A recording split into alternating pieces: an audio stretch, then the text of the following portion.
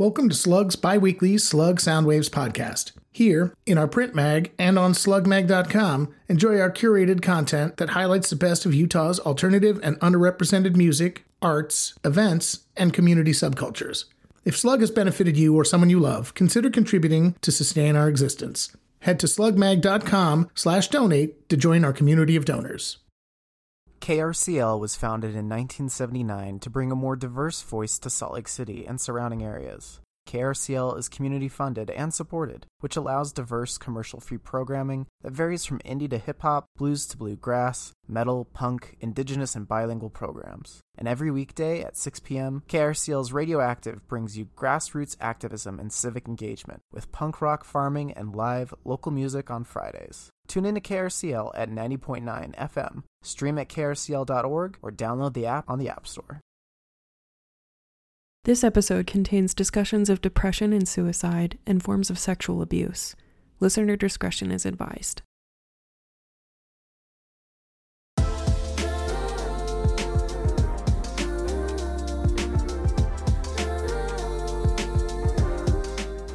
Shh!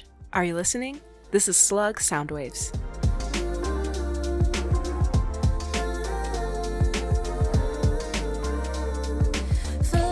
Anaïs Chantal is a singer-songwriter who grew up in Oakland, California. She moved to Utah as a child and attended art schools until college at the University of Utah. She opened for Rina Sawayama and played at Kelby Block Party in 2023. She debuted her first EP called Birdie in 2019 and more recently released her first full-length album in 2023. It's called Where Do I Go? In this episode, she talks about an experience she had as a teenager, which inspired both the EP and the album, and how the two were written from different phases of her trauma healing journey. My name is Anaïs Chantal. I grew up in a very musical household with parents who met as musicians at 13 years old. They were in a band together. So I grew up listening to a lot of jazz. My mom was a classical singer, but my dad also loved like Paul Simon, Erykah Badu. There was no shortage of music in my house. I'm grateful for this day, the new breaths I take, with living borrowed time. I'm tired of wasting. The main artist that I can remember listening a lot to was guitarist John Scofield, Erykah Badu, Lauryn Hill, Billie Holiday, and Ella Fitzgerald. Billie Holiday was actually really big for me in terms of the development of my voice. So a lot of people, when they hear me sing, they're like, I hear it so much, like, you sound just like Billie Holiday. And I'm like, yeah, it's because I've listened to hours and hours and hours upon hours just studying her voice. And I listened to it so much that it kind of just happened. Esperanza Spalding, I really love. But I also listen to Nirvana. And I love Kurt Cobain. Nirvana was really big for me, the Beatles, and Chopin, so kind of all over the place. So I'd say my music has a pretty heavy jazz influence. A lot of the drums were based off of hip-hop drum loops. So there's definitely that influence in there. And I really, really love synthesis. I love the different sounds that synths can make. And so that was a big influence in my kind of departure from my more jazz project to this kind of more neo-soul, hip-hop, jazz, some pop influence kind of realm. Nothing's gonna take that away. Some people try to change. So I released Where Do I Go at the end of 2023, and it took me a very painful, difficult 3 years to create because I was really struggling with what to write about. After my project that I released in 2019, I kind of felt like, what else do I have to say? What does little old me have that's important to share with people? So I cried a lot during that period because I felt like maybe is music over for me? Like what else can I give? That's where Do I Go really blossomed because it was just very experimental for me. The first song, Where Do I Go, that was the first song I wrote, and I ended up writing that after someone that I knew, really kind person, ended up passing away at the age of 24, and I got the call that he had passed when I was traveling. I remember being on a bus and wondering, like, where is he now? And so Where Do I Go started as a kind of a more solemn song of like, where is he? Like, where do we go when we die? But then it kind of started changing, and it started becoming more of like embracing the confusion, embracing how lost that I was, and viewing that as a moment to really find myself. I wrote and started collaborating with different people, with my partner, my friends Scott Seibert and Adam Fuller, and I really just got to find who I was. Because it had taken so long and taken 3 years, I really, by the end of it, I was like, okay, I'm in such a different place. So it felt kind of weird to put it out there. With Birdie, it was, because it was a concept album, I had a very, very clear vision on what the story was, which I had centered it around, trigger warning, my grooming that happened to me when I was, around 14 to 15. And so that follows that whole story of like the manipulation.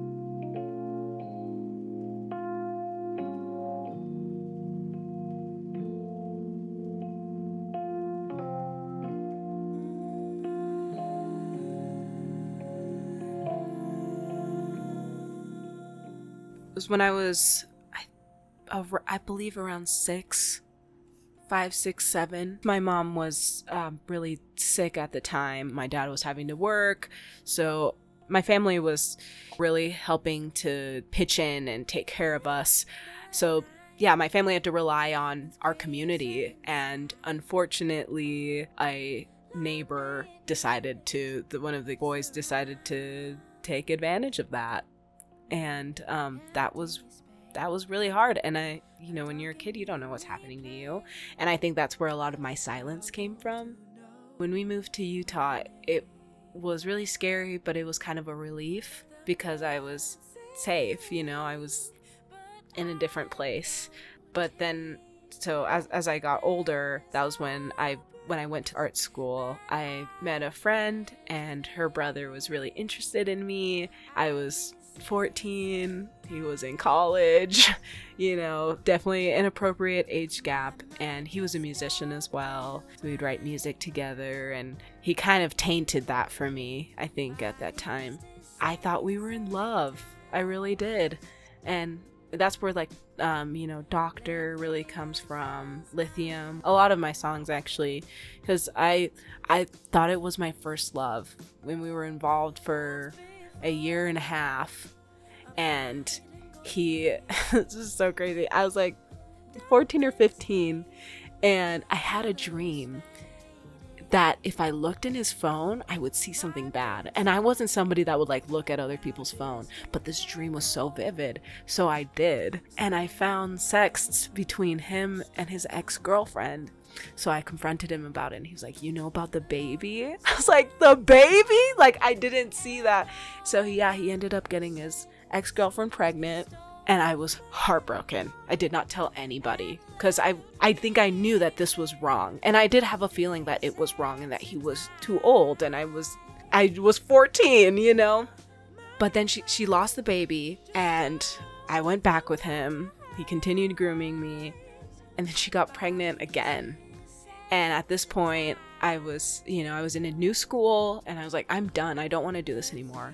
And it was later, I was on the train going to school, going from Lehigh to Salt Lake City, and his dad was there and told me about how this girl faked her pregnancy to get rid of me.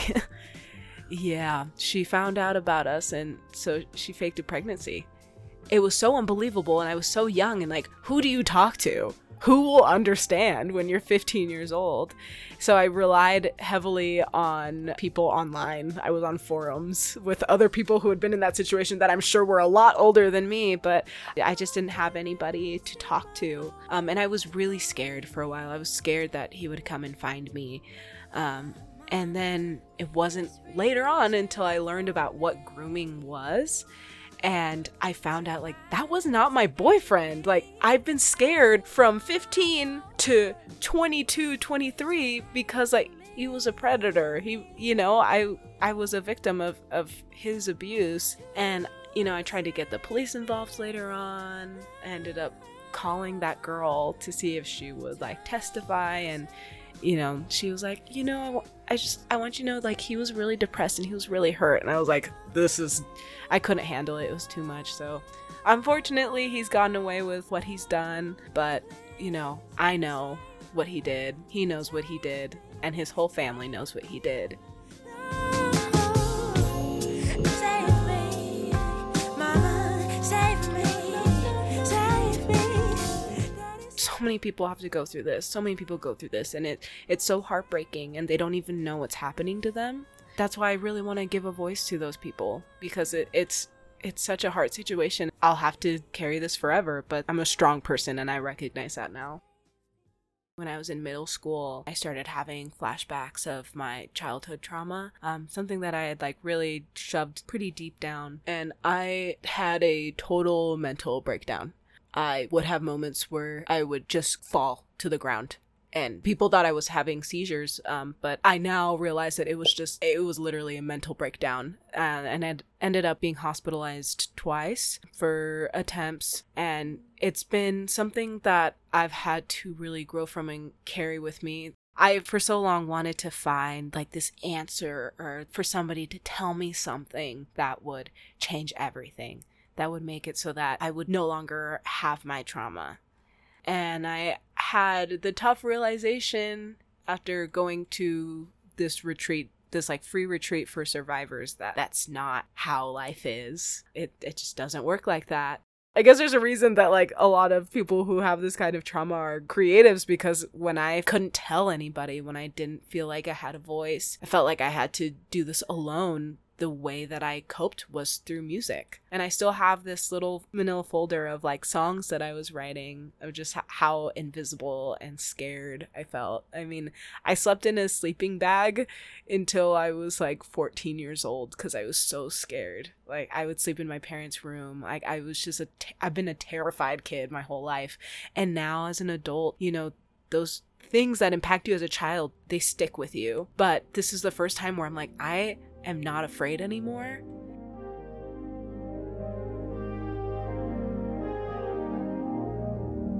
Hold me closer, tell me things are just fine. And I want to have control of my life, because I can't let those people that hurt me stop me from succeeding and stop me from being who I want to be. And I really, when I live my life, I want to look back at it and really feel like I did everything that I wanted to do. Nothing held me back. I don't want to feel like I have any regrets. And that's what really pursuing music has been. It's been so important, because music really saved me. It gave me a voice. I have so many times where I'm so glad that I didn't take my life. I'm so glad that I'm here. I'm always so grateful. Every year is just another year that I survived and kicked depression's ass,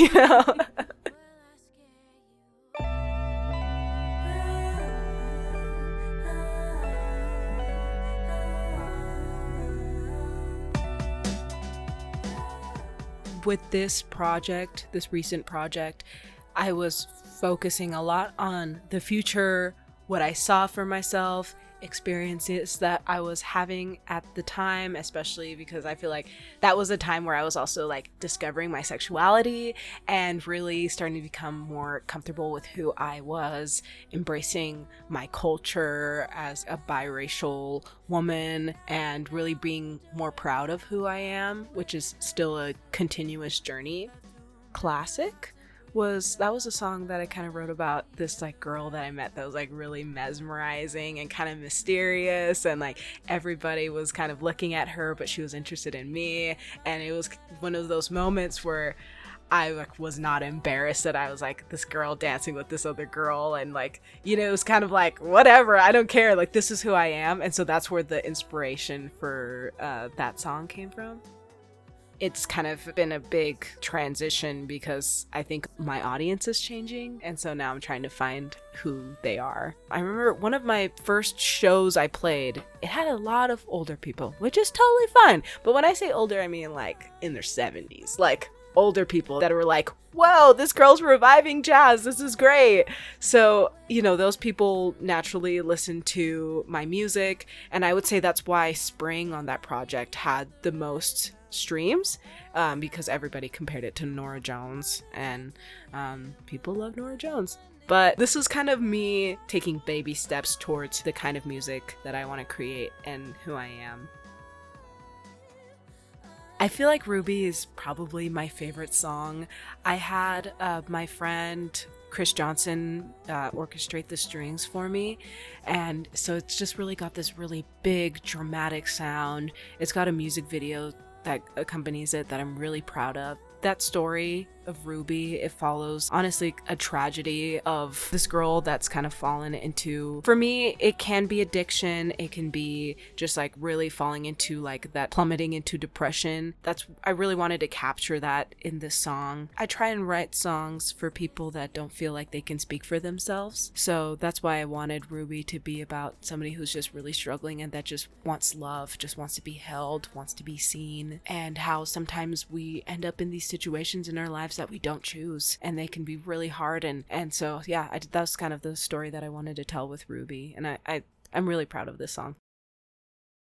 You're about to hear Ruby from my album Where Do I Go in its entirety.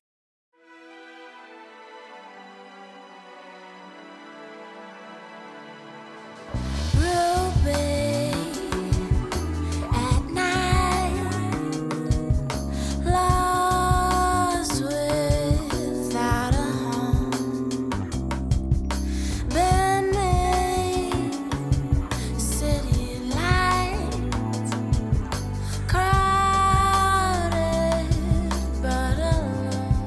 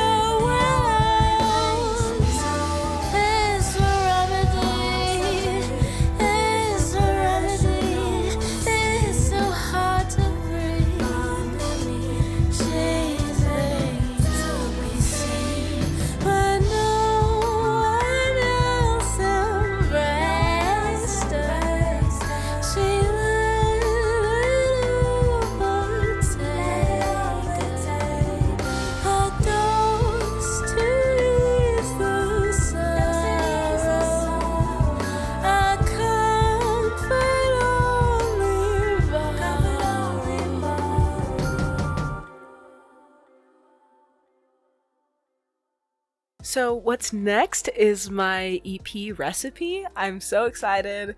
It's got 4 songs. 3 or 4 songs, 1 interlude.